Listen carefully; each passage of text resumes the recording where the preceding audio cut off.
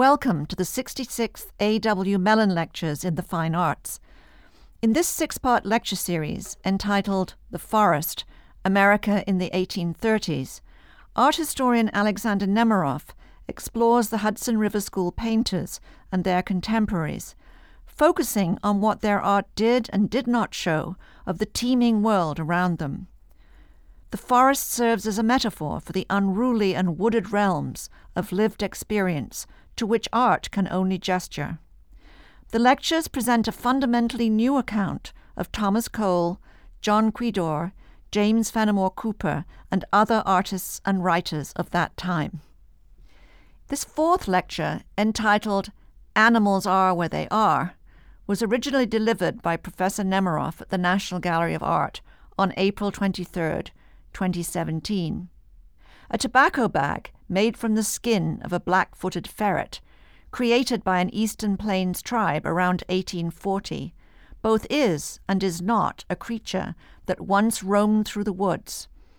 Augmented by leather festooned by porcupine quills, wool cloth, silk ribbon, bird claws, brass bells and buttons, metal cones, a feather, and animal hair, the ferret is exalted beyond its padding, ravenous life on the forest floor.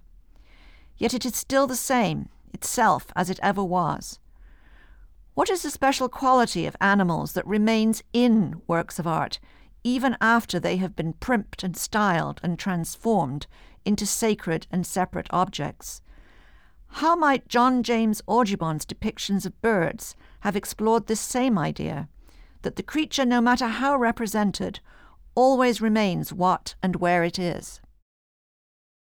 Okay, welcome to the fourth of my 6 lectures on the forest, America in the 1830s. And today I want to talk, as you can see, about this topic concerning animals.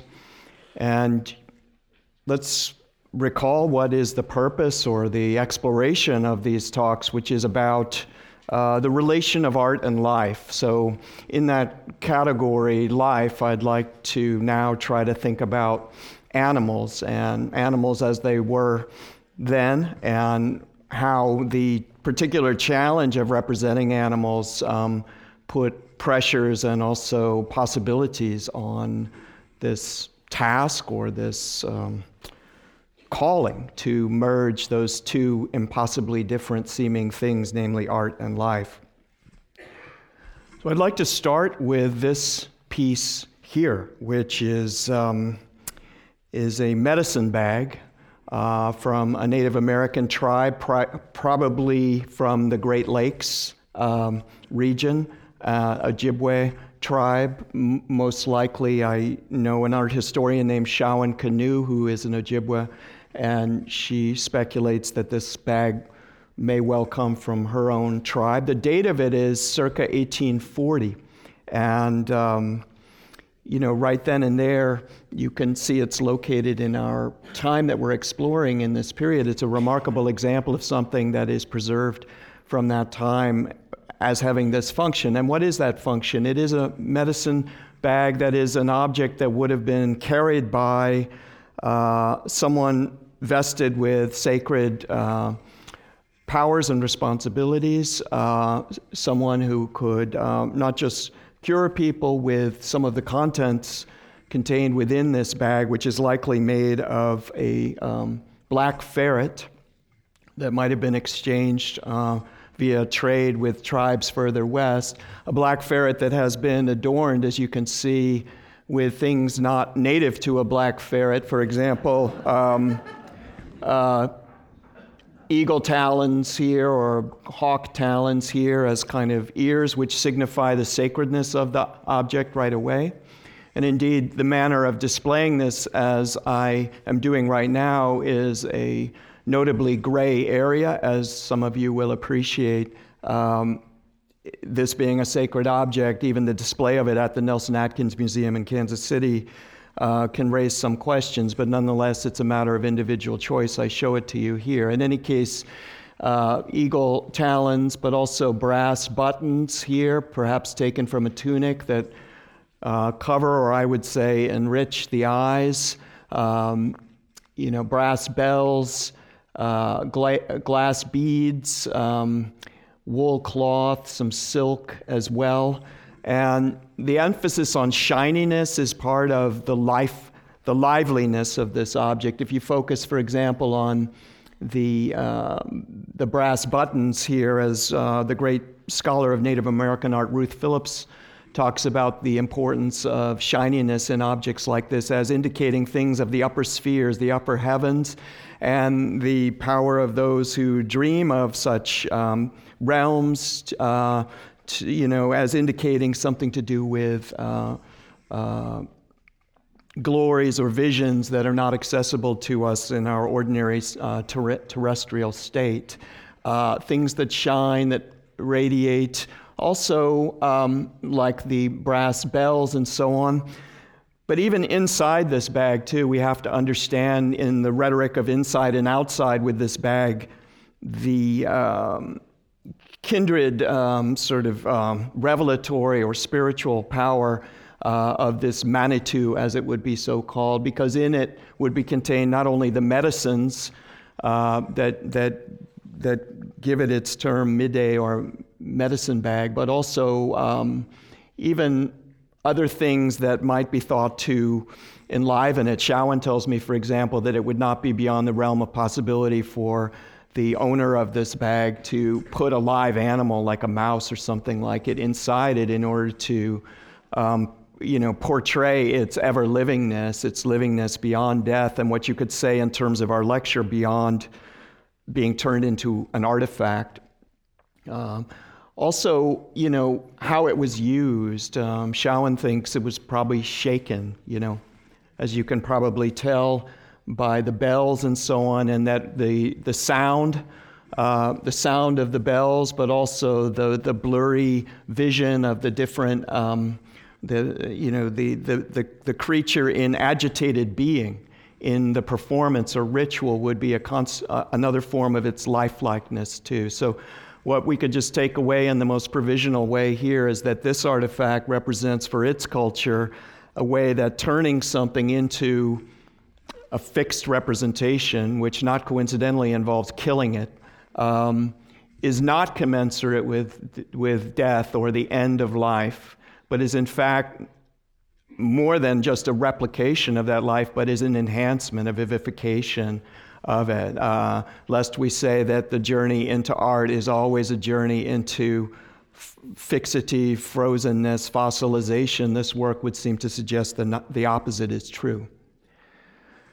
When we turn to kindred creatures from the 1830s that once scurried around in plains and forests, then that were collected and portrayed by others, not Native Americans, like this rabbit here that was shot and killed and preserved by a notable naturalist of that time from Philadelphia named John Kirk Townsend. We could say that, well, the opposite is true of this black ferret bag we just saw, that the transit into art, artifact, science, knowledge renders the creature mute, dead, gone, that there's an incommensurability between life and art here. As soon as you're tagged, this is it. The creature is the body bag of itself. And so these are a kind of marvelously poor kind of adornment compared to the bells and the buttons that we just saw before. But let's just pause, not so quick, because I think, and it's one of the mysteries of that time, the 1830s, for example, that I'm not sure that Townsend or others would have regarded the fixing or freezing of life, like with the rabbit here, as doing an injustice to the godliness of this creature, but rather, in fact, enhancing, portraying it. So here's a quotation from a book published in 1836, a Reverend William Kirby, an Englishman, but this is a book that Hawthorne mentions. We may suppose each kingdom of nature, he's talking about instincts here and likening it in a familiar analogy to like mechanisms or automatic operations, instincts and automatic operations, the animal as machine. We may suppose each kingdom of nature, so each sphere, to be represented by a separate cylinder as on an organ that's playing, having noted upon it as many tunes as there are species differing in their respective instincts, and that the constant impulse of an invisible agent, so God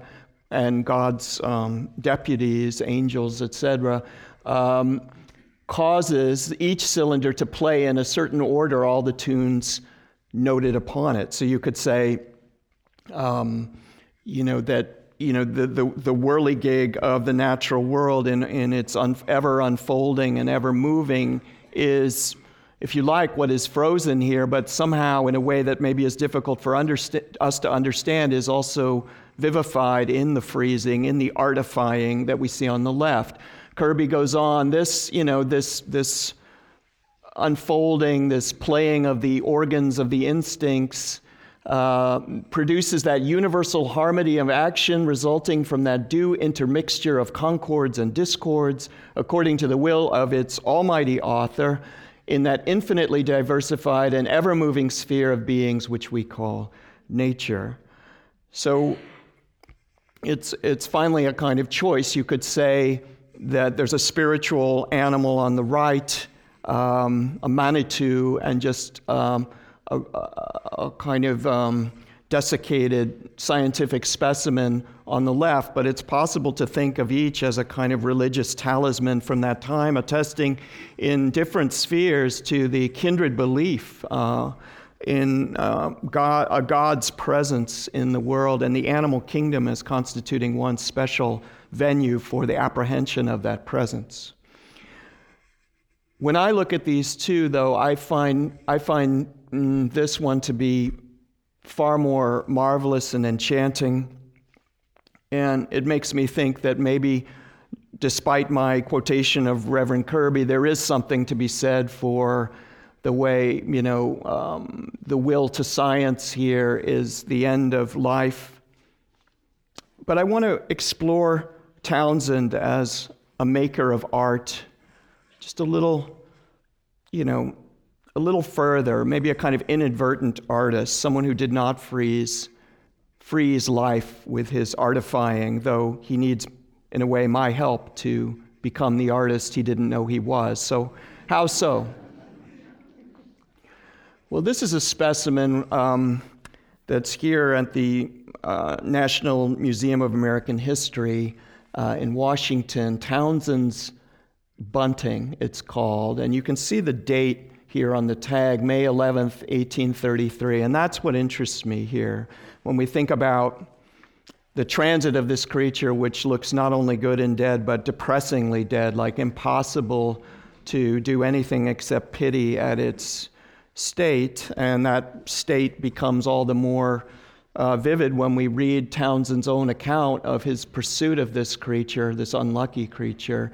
I obtained this bird in New Garden, Pennsylvania, so that's in Chester County. It was first observed sitting listlessly upon a fence rail, but upon being approached, flew to the top of an adjacent tree from which it emitted a succession of lively notes somewhat resembling the song of the indigo bird, indigo bunting, but louder and more varied. Its flight was performed by short, quick jerks of the wings and undulations of the body. It was with extreme difficulty that I approached sufficiently near to shoot, it being very shy and watchful and passing rapidly from tree to tree. But shoot he did, and he killed it, and he was attracted to it because he had never seen such a creature before, and he felt that there was discovery and scientific advancement happening before his eyes, and hence the imperative to make the thing into a specimen and not only bring it to its death, but also seemingly make it incapable of being alive in any sphere for all time. However, as a historian, I'm always fascinated by particular days. So in my own kind of gullible, naive way, I simply look at this and say, well, May 11th, 1833, that's interesting. Off the top of my head, I can't think of anything else besides this bird being shot to death that happened on May 11th, 1833. But let's look and see. And I'll just give you 3 examples of things that happened then and there, with the idea of building a history that is actually, to which this bird's death is not ancillary, but is in fact the center, the kind of umbilicus of the story I'm about to tell. So one thing I discovered is a poem published in the Baltimore Saturday Visitor on that same Saturday by someone named Tamerlane, who was really Edgar Allan Poe. And it's called Two. So it's a eulogy, and it says, sleep on, another hour. I would not break so calm a sleep, to wake to sunshine and to shower, to smile and weep. Sleep on like sculptured thing, majestic, beautiful art thou, such sure seraph shields thee with his wing and fans thy brow. We would not deem thee child of earth, for oh, angelic is thy form, but that in heaven thou hadst thy birth, where comes no storm. To mar the bright, the perfect flower, but all is beautiful and still, and golden sands proclaim the hour which brings no ill. Sleep on, some fairy dream perchance is woven in thy sleep, but oh, thy spirit, calm, serene, must wake to weep. So it is, if you like, a kind of art historical montage where I'm showing you one thing next to another, which is very close, I think, to the kind of magic wheelhouse of what art history is. Almost in the manner of, cinematic montage where a person laughing is shown in close-up in one moment, and then if it's a kitten licking milk from a bowl, then the combination of those 2 shots creates one meaning. If it's someone falling down the steps or a baby carriage going down the steps, let's say, the laughing seems inhumane, cruel, shocking. So there's an arbitrary to this that we need to, I would say, work through. Here's my second example, May 11th, 1833. Turns out to have been a very interesting date in history. Here's a painting at the Smithsonian American Art Museum by a Tennessee artist of Andrew Jackson, then in his second term as president. It's a painting from 1835. But what it turns out happened in early May 1833, there was the first ever assault on an American president, which was reported in the papers on May 11th, 1833, the first ever.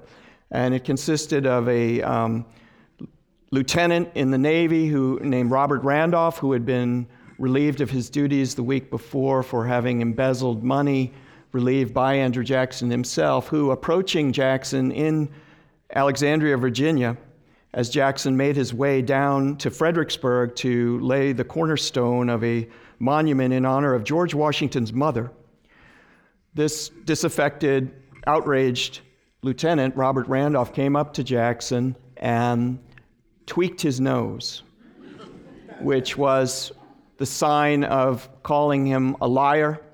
And, in Southern speak, the breeze there, the man speak, it was, a kind of challenge to a duel. May 11th, 1833, this is from a Providence, Providence, Rhode Island newspaper. You just read the opening sentence to give you a sense of the corollary of this day and this day. The assault made upon the president is one of the most audacious outrages we have ever heard of, and so on. And it is kind of shocking at any time when there is a physical,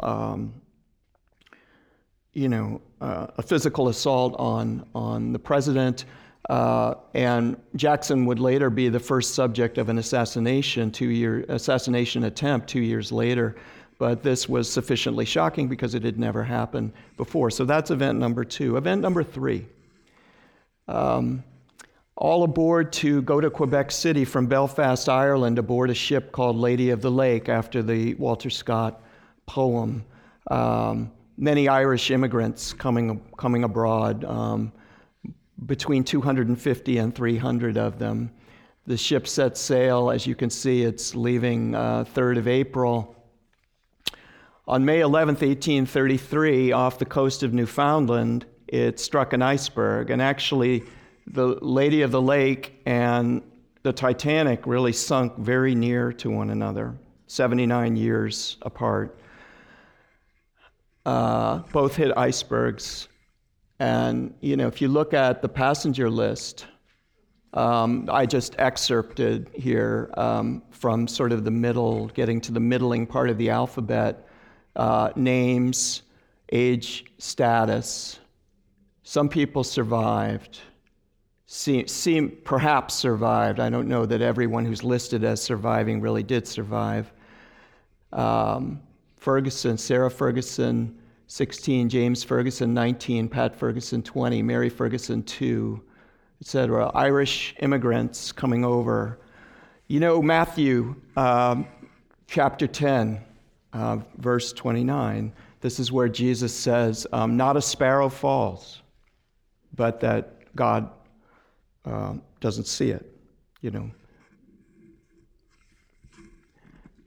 If we try to inhabit this world of May 11th, 1833, and do so with sufficient imagination as to conjure the religiosity that more than a portion of the populace would have avowed deeply, then we'd have to say that, in the eyes of God, all of this would have been related. It's only our, however you want to call it, like our rationality, our improved powers of skepticism, that allow us to regard all of this as utterly random. But in a more cosmic sense of things, there is a kind of radical simultaneity, and events are not just blown into like the randomness of this happened there and that happened there, and there's no relation at all. That's God's point of view. There's another way, though, to think about this, and it has to do now with art historical method. What entitles the art historian to bring these things together, besides a kind of hocus pocus or spell chanting? I go to what was the art exhibitions at that time, okay? So the National Academy of Design had just opened up its spring show in New York in May of 1833, and this painting, which we know from the last lecture, which is by Thomas Cole, it's called Head of a Roman Woman, from 1832, was one of the works by Cole on view. And without parsing further that particular work, let me say that the principle of relatedness between the Bunting's death and Cole's picture, or indeed any of those things I spoke about, might be understood as novelistic, or as the principle that a novelist would recognize and a scholar would not. Which leads to the question of what are the different kinds of knowledge and, if you like, wisdom that scholarship and novelists, or scholars and novelists differently produce. And though probably in some deep basement or utter attic of intellectual life we're all on the same team, it would seem that usually we're not, because novelists, after all, deal in things that are made up. They are gods in the sense that they can bring together Cole's painting and the death of this bird in Pennsylvania, because they have the fiat, the license, basically the kind of godlike ability to bring unlike things together and to, as it were, make it stick or not in the alternate sphere of the reader's own imagination or hallucination of what that world was. Can historians link disparate things together by virtue of an essentially novelistic enterprise or calling? I would say, as you might guess, yes.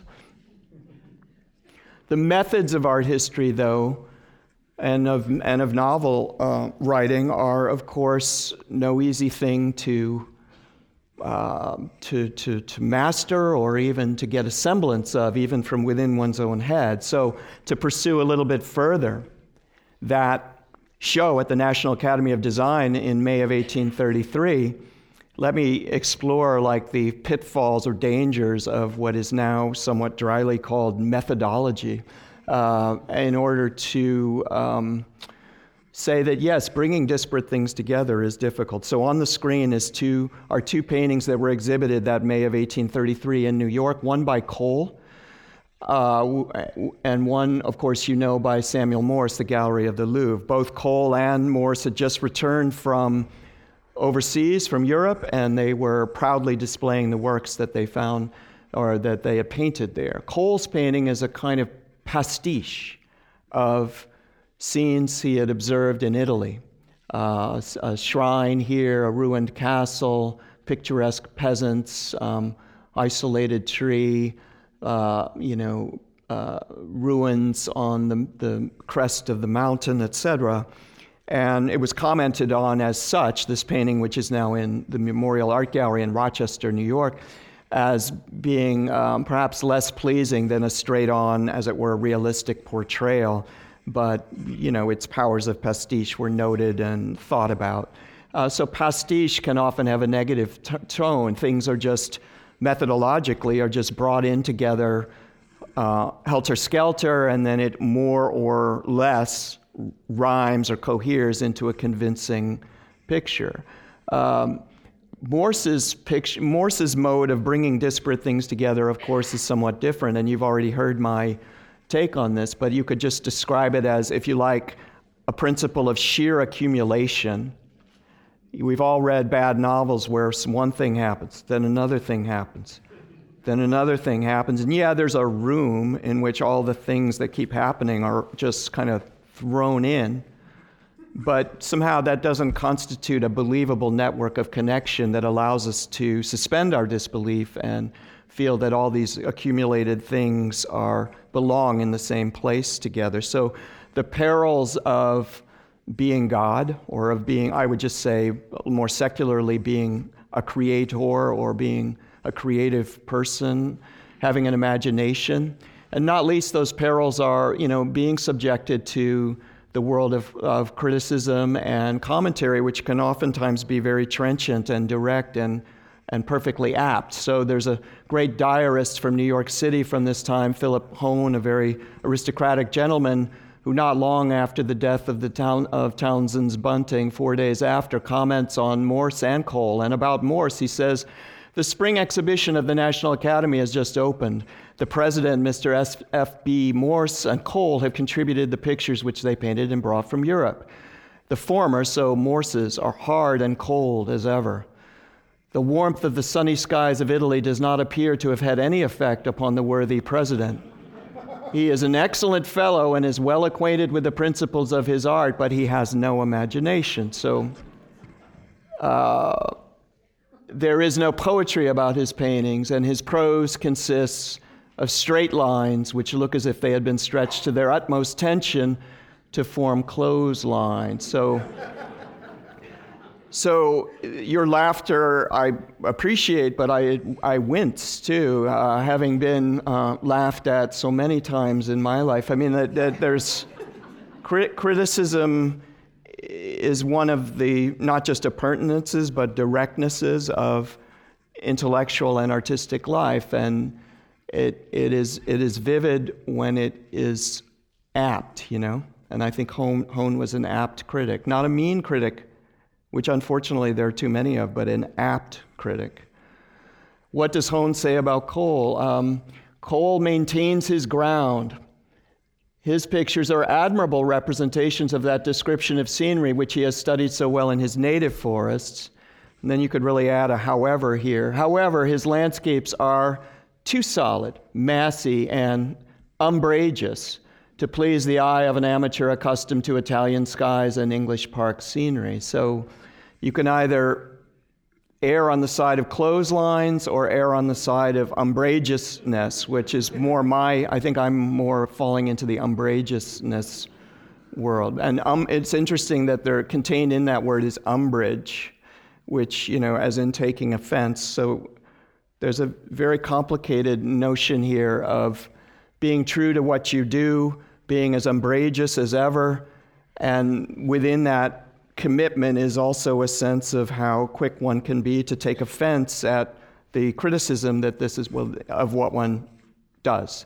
So the kind of beautiful and mystical worlds of art and art criticism are being created as we speak in the 1830s. methods brings us to, of course, the most famous of the artists of creatures, depicting creatures at that time. It's John James Audubon, whose dates are 1785 to 1851. And Townsend's bunting created a particular issue for him because it probably is there is no such thing as Townsend's bunting in the sense that there is a distinguishable species or distinguishable, identifiable bird. Why is that? Well, remains to this day, the bird that Townsend shot is the only specimen that's why it's kind of a rock star of the secure antiseptic shelving at the Museum of American History. Try to get an appointment to see this bird. It's not easy. But this is one of Audubon's, this is Audubon's picture of Townsend's finch. It's probably that this is either a mutation of a kind of seed-eating bird called a dickcissel, or else a color variant. It's foxed, it's changed colors from what it was, so you can't, it's like an old piece of paper that has kind of yellowed and aged. But in any case, what this comparison does is it portrays Audubon's method, and maybe more broadly for us, as I'm about to say, how if we would connect art and life, we need to understand what were the methods of artists such as Audubon, especially because he's making the fateful transfer, not from living bird to just stuffed version of the bird, but truly to the alternate medium of a piece of paper.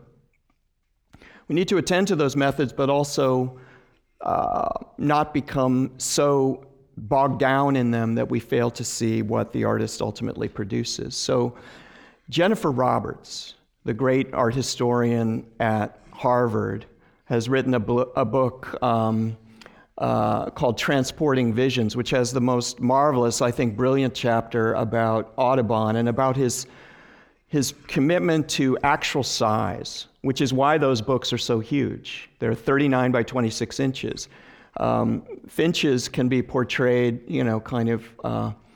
somewhat isolated in such an expansive page, but you need those 39 inches to show, say, a flamingo.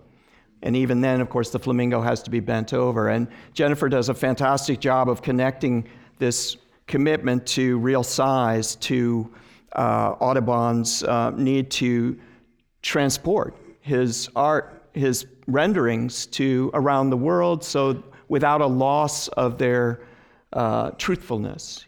Scale, as she says, or size reduction is the enemy of truth. And the great distances of antebellum America, not to say the world, imply the vigor and seriousness and almost kind of crazy ambition of bringing this off, which, by the way, Audubon did. The Birds of America, 4 volumes, 1827 to 1838, more than 400 prints, and all to the size of life, which is a phrase I've used before. Life brought directly onto the page. How did he do it? Speaking of methods. Here's his plate 77 of the belted kingsfisher, as he called it, from 1830. And we take this in, but let's go back behind the scenes to see a little bit of the whys and hows of Audubon's method. The woods that I continually trod contain not only birds of richest feathering, but each tree, each shrub, each flower attracted equally my curiosity and attention, and my anxiety to have all those in my portfolios introduce the thought of joining as much as possible nature as it existed. So the dream, which we've experienced in different forms in this series of, I will not accept the separation of art and life. My drawings, so he goes on to say, have all been made after individuals fresh killed. And I think that's the key, fresh killed, sort of in that intermediate zone between death and life. They're not really dead. They've just been shot. They still have the kind of blush of life about them, mostly by myself, and put up before me by means of wires, etc., in the precise attitude represented, and copied with a closeness of measurement that I hope will always correspond with nature when brought into contact. And indeed, the sense of a contact relic is very important here too, like literally handling the birds. The many foreshortenings unavoidable in groups like these have been rendered attainable by means of squares of equal dimensions affixed both on my paper and immediately behind the subjects before me. So imagine our kingfishers here as undergoing that process. And in fact, Audubon says, off to the creek one day, he's had his revelation of how to do this, how to bring nature onto the page, and down with the first kingfisher I met. I picked the bird up and carried it home by the bill. I sent for the miller and made him fetch me a piece of soft board. When he returned, he found me filing into sharp points pieces of wire, and proud to show him the substance of my discovery. For a discovery I now had in my brains, I pierced the body of the fishing bird and fixed it on the board. Another wire passed above his upper mandible was made to hold the head in a pretty fair attitude. Smaller skewers fixed the feet according to my notions, and even common pins came to my assistance in the placing the legs and feet. The last wire proved a delightful elevator to the bird's tail, and at last there stood before me the real mannequin. So real mannequin, that contradiction in terms, but very much to the point of these lectures, of a kingfisher. And if that, one can imagine a board that is placed adjacent to this work as it underwent its watercolor creation from which the print was made. And there would be a matter of transferring from one grid to another precisely the actual size of the thing.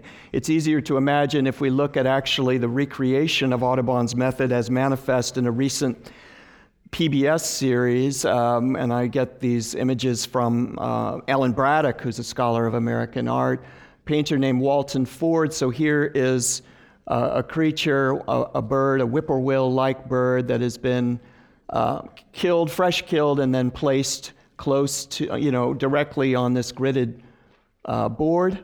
And then here is the artist. And this is, if you like, to go back to the method idea, which is not about pastiche, is it? And it's not about accumulation. It's about this directness, almost this Shroud of Turin directness that Audubon, a religious person, practiced.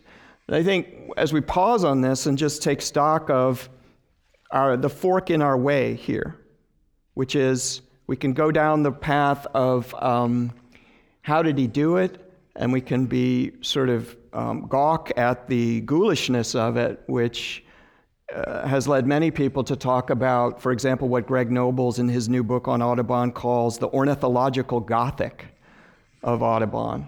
And Jennifer Roberts talks about its affiliations with Frankenstein, which is from 1818. But if we can go down that path, or we can just choose to imagine, I guess, the incredible transit of imagination that is required in the movement from this to this. To conjure a world out of nothing. This is what artists do. And it might have taken him all day to get even the semblance of that world on page, but it's finally a transformation from inertness to life, and more than that, to a world that constitutes the power and vividness and commitment of Audubon's imagination. Was there a cost in this? It's such a logical question. All these, him and Townsend, who supplied him with a lot of birds, did they have nightmares at night? I mean, remember I talked in the last lecture about pain and hallucination as constituting, for example, two of the prices you have to pay to make life and world, or life and art, connect. I don't think Audubon experienced any problems at all in his methods. It reminds me a little bit of like World War II documentaries where the B-17s fly on a mission over Schweinfurt or something like that, and when they come back to their base in England, most of them are shot up with flak, some have feathered engines, some can barely get home. There's always one that comes home without a scratch, just nothing. And I think Audubon somehow goes through all this without a scratch. And just to exemplify that briefly, here is his portrayal of the pileated woodpecker on the left. And I know the one time I've seen pileated woodpeckers was at a place called Cold Spring, New York. And it's just across the Hudson from West Point. It is a place, some of you will know, where many of the munitions for the Union Army were made during the Civil War, particularly the artillery. And when I visited it, it was off limits. There were fences and barbed wire. I was going there with a graduate student who was interested in the Civil War. I didn't really want to trespass. He said, come on, let's just go. And you know why it was being fenced off is because they were turning it into a history theme park. Like they were kind of leveling its ruined remainder and creating it as a place with walkways and placards and so on. And as we went through the fence and looked up, there were these pileated woodpeckers. And I would just draw the simple moral. They're huge. It's a woodpecker that's 18 inches in size with 28-inch wingspan. A number of them under the canopy of the trees. And I guess from this story, I took away the moral that you must trespass to behold the spirit of a place, because I felt in some weird way these creatures were more than any historical notation could give me, were sort of consummating the spirit of this place. And the spirit of trespass and also toxicity was in me too, because this is a place where they made millions and millions of rounds of ammunition. It's also, there's a Superfund site just down the road, like a fallow field where there was a battery factory. You have the feeling of it being off limits, of it being poisoned, and that's where the vision happens. I'm saying Audubon didn't experience any of that. He was blithe. His methods cost him no pain. And, the spirituality or the religiosity of his images and of his calling as a portrayer of God's creatures, I think, was upon him or was part of his self-mythology. These are his barn owls from 1833. And the wings are what fascinate me in this.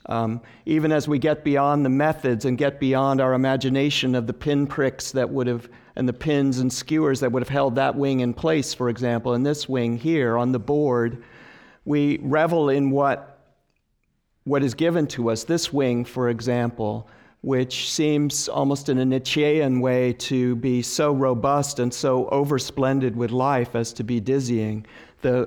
The plumage is a poor word for that, the kind of intricate lightning-like zigzags of black that are barred and laddered across this owl's wing in infinite array, to me connect not only to the sky and to angels' wings, as if to imply some divinity to life being beheld on the quick in the raw, but also to satiety, to food, to nurture. As Aubrey Beardsley says, that the very veins in the eyes of the moths that one could behold are rich to gluttedness with the tapestries they've eaten.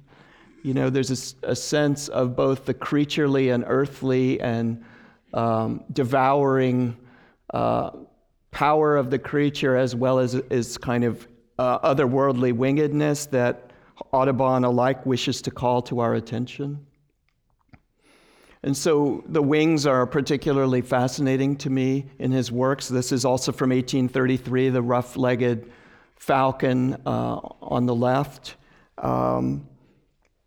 But beyond that, I can imagine as we entertain the idea of Audubon as having some kind of mystic connection with a religious nature, that there's even a concept of what an art historian would call, after Warburg, Nachleben, or actually capturing some kind of primal feeling that certain works of art across time in disparate places, disparate eras, can somehow portray. So Niccolò d'Arca's Bewailing of Christ from circa 1460 in Bologna, for example, on the right, figures, this is a detail, screaming in pain and anguish and sorrow at the body of Jesus before them. There is absolutely no relation between this wing and this flowing drapery here, except unless you believe that at certain moments in the history of art, following Warburg, artists have access to these primal states that exist in the world apart from art, like fear, pain, ravagement, and sometimes those things against the odds make it into art. From Caroline Van Eck's book about living the living image and this concept of Nachleben, I get this piece too, which is one of the Nereids from the so-called Nereid monument at the British Museum in London, which was discovered in Turkey in the late 1830s by a sometime ornithologist, Sir Charles Fellows, on a trip to Asia Minor.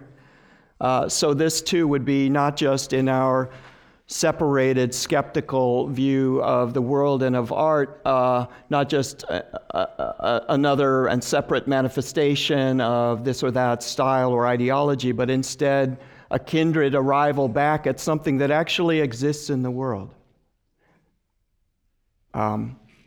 Force. This is from a funeral monument. Anguish, I mean, however you want to call it, like something that exists outside of art and which it would be the power of art through who knows what means at certain points to actually alight on and portray. It must be that the artist who could imagine himself so empowered would consider himself a mystic in some way, and I think that's true. Audubon, in this portrait, which is at Harvard and is done after Audubon's death, I believe, following on, or is a copy of a portrait by a guy named George Healy, I think conveys that. It's the Enlightenment philosopher for sure, the Enlightenment philosopher with a gun, but in nature, but the emphasis on thought and a kind of penetrating stare, a stare that is at us, I suppose, but also seems to be off in the distance, as though contemplating his own thoughts and the synergy of those thoughts with the world at large. He is, in the way that 19th century paintings are often kind of declensions of earlier art, a saint, like in this Caravagesque painting from the 17th century of Saint Jerome, a saint in his study, except the study is now more recognizably the world out there, and the book, which is this fateful device of mediation or of truth, depending on how you look at it, has been supplanted by the gun as the more obvious indicator of that which is direct. In any case, Audubon as the mystic, and I'm going to give you 3 examples of his belief in his own mystic power to communicate or connect art and life, to make life live on the wing, on the page. One way he did so was by imagining himself a visionary. The passenger pigeons in America, the millions, if not billions of them, could have been seen by many people then, but Audubon's one of the few who wrote down what he saw in a kind of mystical language. I cannot describe to you the extreme beauty of their aerial evolutions when a hawk chanced to press upon the rear of a flock. At once, like a torrent and with a noise like thunder, they rushed into a compact mass, pressing upon each other towards the center. In these almost solid masses, they darted forward in undulating and angular lines, descended and swept close over the earth with inconceivable velocity, mounted perpendicularly so as to resemble a vast column, and, when high, were seen wheeling and twisting their continued lines, which then resembled the coils of a gigantic serpent. This is in Kentucky in the 1810s. This is about an otherworldly vision, if you like what constitutes like a kind of heavenly apparition in an age of enlightenment, Audubon portrays that. His portrayal is all the more mystical in a way when we consider that the passenger pigeon, as many of you will know, despite the fact that it would take like 3 days for a flock to pass over, 3 days, not 6 hours, 3 days, were rendered extinct by the late 19th century. And why? It was just through hunting, actually. Yeah, not through habitat loss or anything like that. Second example of Audubon as the mystic concerns his relationship with his, I guess you could call him, frenemy, Constantine Rafinesque, who is shown there on a miniature on the left, who was Audubon's contemporary, born in Turkey, and who taught at Transylvania University in Lexington, Kentucky, and who was himself a notable, though overshadowed, naturalist. So there's a piece that Audubon wrote in 1830 called The Eccentric Naturalist, which describes a visit of Rafinesque to Audubon, and it's basically Audubon saying to him, you know, it's like a kind of boot camp of natural history here, and let me see what you're made of. And he really, it's sadistic too, so be warned. The way became more and more tangled. He's leading Rafinesque on a kind of wild goose chase, in effect. I saw with delight that a heavy cloud, portentous of a thunder gust, was approaching.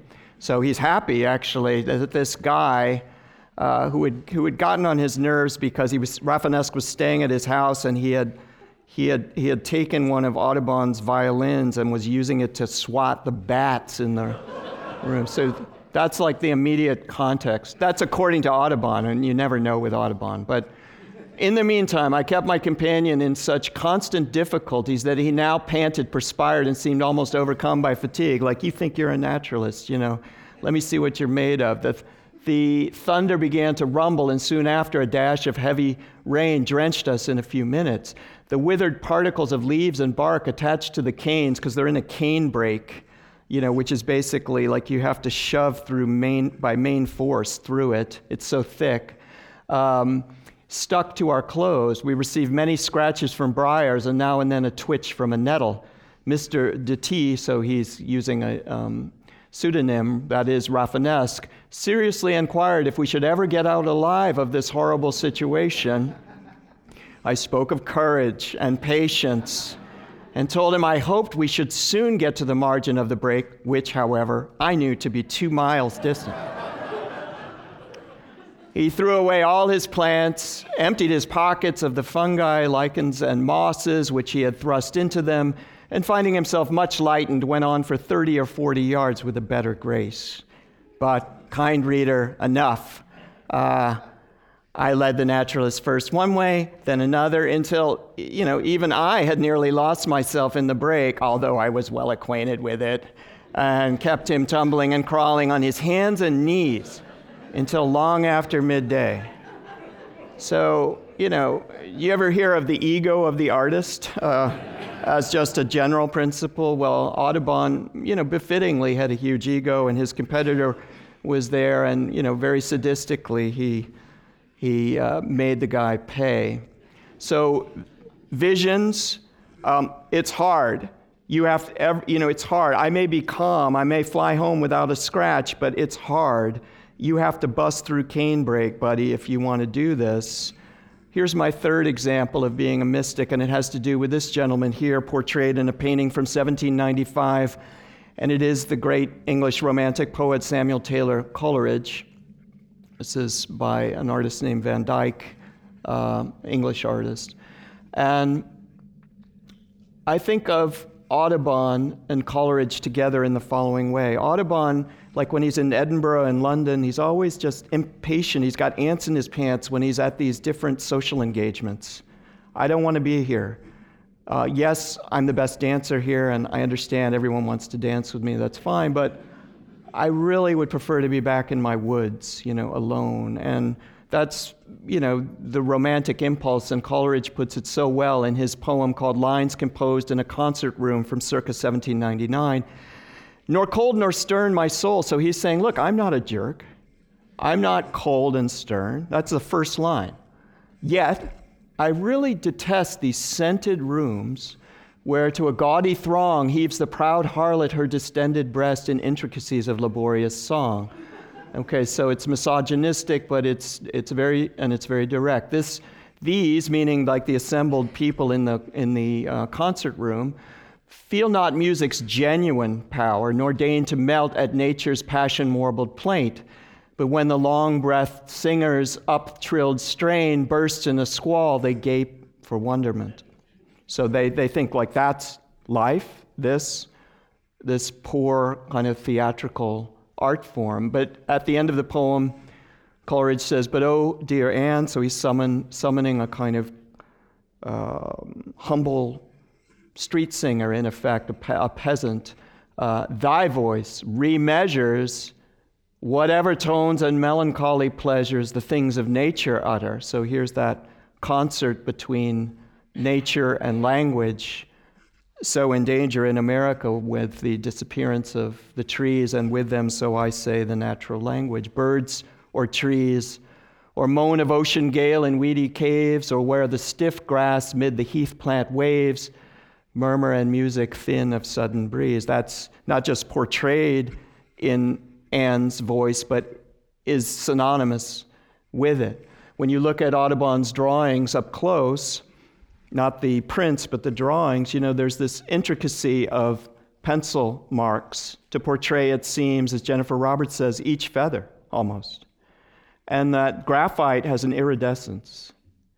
And it's like the graphite is being made to portray the glinting of light on the wings so that there is no difference between art and life.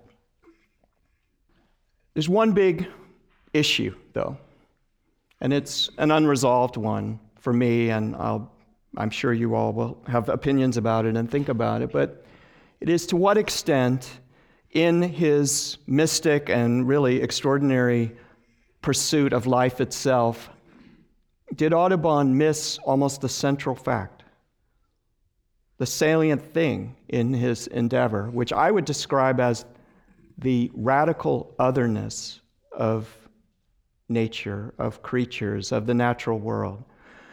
So on the screen is his Snowy Owls, male and female, from 1831. And when I see these owls, I guess I again think of romantic poetry, and again think of the meditation on the otherness of creatures, and hence the otherness of the world, and of our capacity to take that otherness within ourselves as the true measure of our own grace.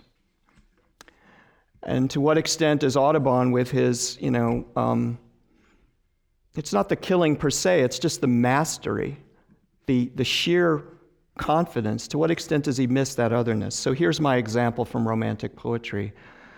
It's the famous Boy of Winander story from Wordsworth's beautiful epic autobiographical poem called The Prelude, the version of which I quote from is from 1805. The Boy of Winander series episode from book 5, the book the 5th. There was a boy, ye knew him well, ye cliffs and islands of Winander, so in the lake country. Many a time at evening, when the earliest stars began to move along the edges of the hills, rising or setting, would he stand alone beneath the trees or by the glimmering lake, and there with fingers interwoven, both hands pressed closely palm to palm, and to his mouth uplifted, he, as through an instrument, blew mimic hootings to the silent owls that they might answer him, and they would shout across the watery vale and shout again, responsive to his call, with quivering peals and long halloos and screams and echoes loud, redoubled and redoubled, concourse wild of jocund din.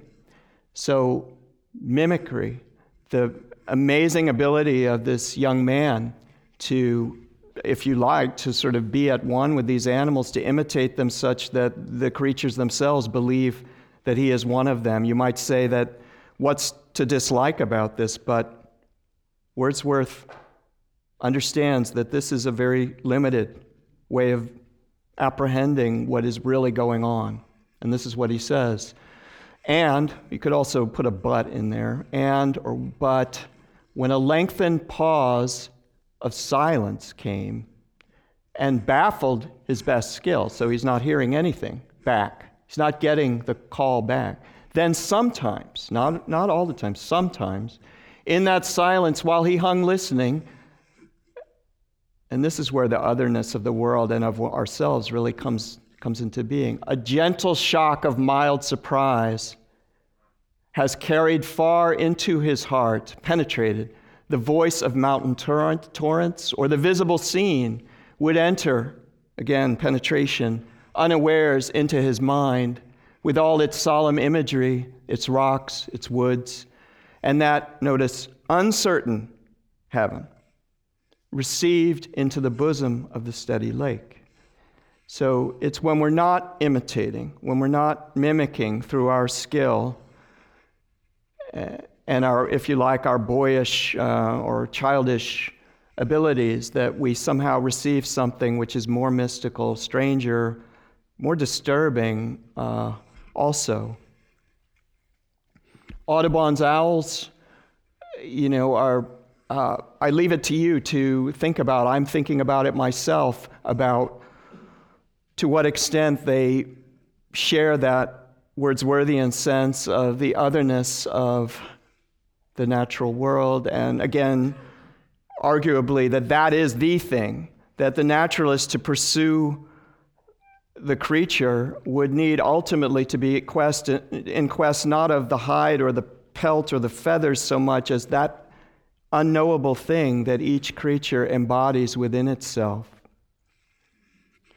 So I've thought a lot in this lecture about roadkill as being a kind of modern instance of all the things I'm talking about. This is a photograph by a photographer named Brett Cole, taken very recently from Klamath, Oregon, so just on the Oregon-California border, of a barn owl of the kind I just showed you on the left in Audubon's picture, with its wing patterns that are so beautifully testifying not just to the power of the skies, the wings essentially being instinct with those skies, as Rilke says of a sculpture of a bird that Rodin made. But also, glutted and satiated with all the mice that this creature has ever eaten. I think the question, the ethical question, if you like, about this picture, about Audubon, about this lecture, et cetera, is to what extent does the representation honor, again, the otherness of the creature? And we will all have different opinions. But in my sense, the sheer fact that this photographer has made this image, that he has stopped to notice it and to portray it, constitutes what the naturalist writer now, Barry Lopez, in his book Apologia, which is about roadkill, says is two things: a paying of respect, and also, maybe more deeply, a technique of awareness. I know one time I ran out of gas, and I was just waiting for the AAA man, and it's amazing what's at the side of the road. It's kind of, it's otherworldly, whatever it is. Even if it's just a soda bottle, it's strange, it's forgotten, it's another world. And so, if I come back to what I started with, which is the medicine bag at the Nelson Atkins, and I think about the hold it's always had on me, I suppose what strikes me about it is that, for me at least, it does portray this otherness of nature. And my specific way of understanding it is that by being adorned, by being festooned, by having all sorts of bells and, as it were, whistles attached to it, by being transformed into an artifact, the thing is allowed to be itself in its radical otherness in a way that a simple mimicry like Townsend's stuffed rabbit could not achieve. That art is art when it does not portray art, but portrays something that it could never be, which is life. And that's why I have the sense, for example, of the ground that this creature walked on, of its movement on the ground. Those things come to me as vividly, at least to my imagination, by virtue of its aesthetic transformation here. Art in the highest sense makes or creates the life we would otherwise never know, and what life in its radical otherness could be more intensely other than the life of a creature for whom, as it's been said, there is no history, there is no before, during, and after. It's always the present tense, so that every single present tense that this creature ever experienced, every wayward glance and desiring stare is somehow allowed to live across time by virtue of its aesthetic transformation.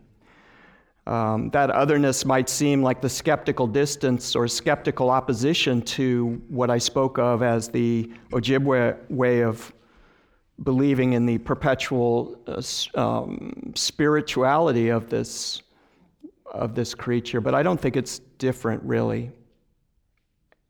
It's not different in feeling. It's different culturally, but it's not different in feeling because, again, for me, taking in the otherness of the world is a way of feeling, for once, something that is not me and that is not registerable and that makes me feel the strangeness of being alive. I suppose it's animals that make me feel that the most. And as it pertains to history, let me just say this last, because it's not just art, but it's history here. Art history, for example, it's been called the melancholy art. And looking at this, you can really see why, in a way, if you switch your focus, because as magical as this thing is, as ever-living as it is, it still is something from long ago. It's, in a way, equivalent to the cracking pattern on a painting, let's say. Art history is melancholy because it's always coming upon these remainders or ruins from the past. Michael Ann Hawley, the great art historian, wrote this book called The Melancholy Art, which is about this very topic, and for some strange reason or another, I can't figure it out why or how, she and I are often invited on the same panels. So I know her work very well, and I must say I am in complete agreement with it. So it's hard to think then that history is anything other than the coming upon remains, taking something like the 1830s and basically the whole thing, not just one bird, everything is a stuffed specimen in a drawer. Woe be to the cultural historian if that is what he or she finally has to deal with. But I always take it more naively that the principle is to not gruesomely shock the dead into life, but rather to understand that things live on, the past lives on. It is the way that history, by not being history, that is, by not just accepting things, as, the pastness of the past, can find that which is still very much alive. Thank you.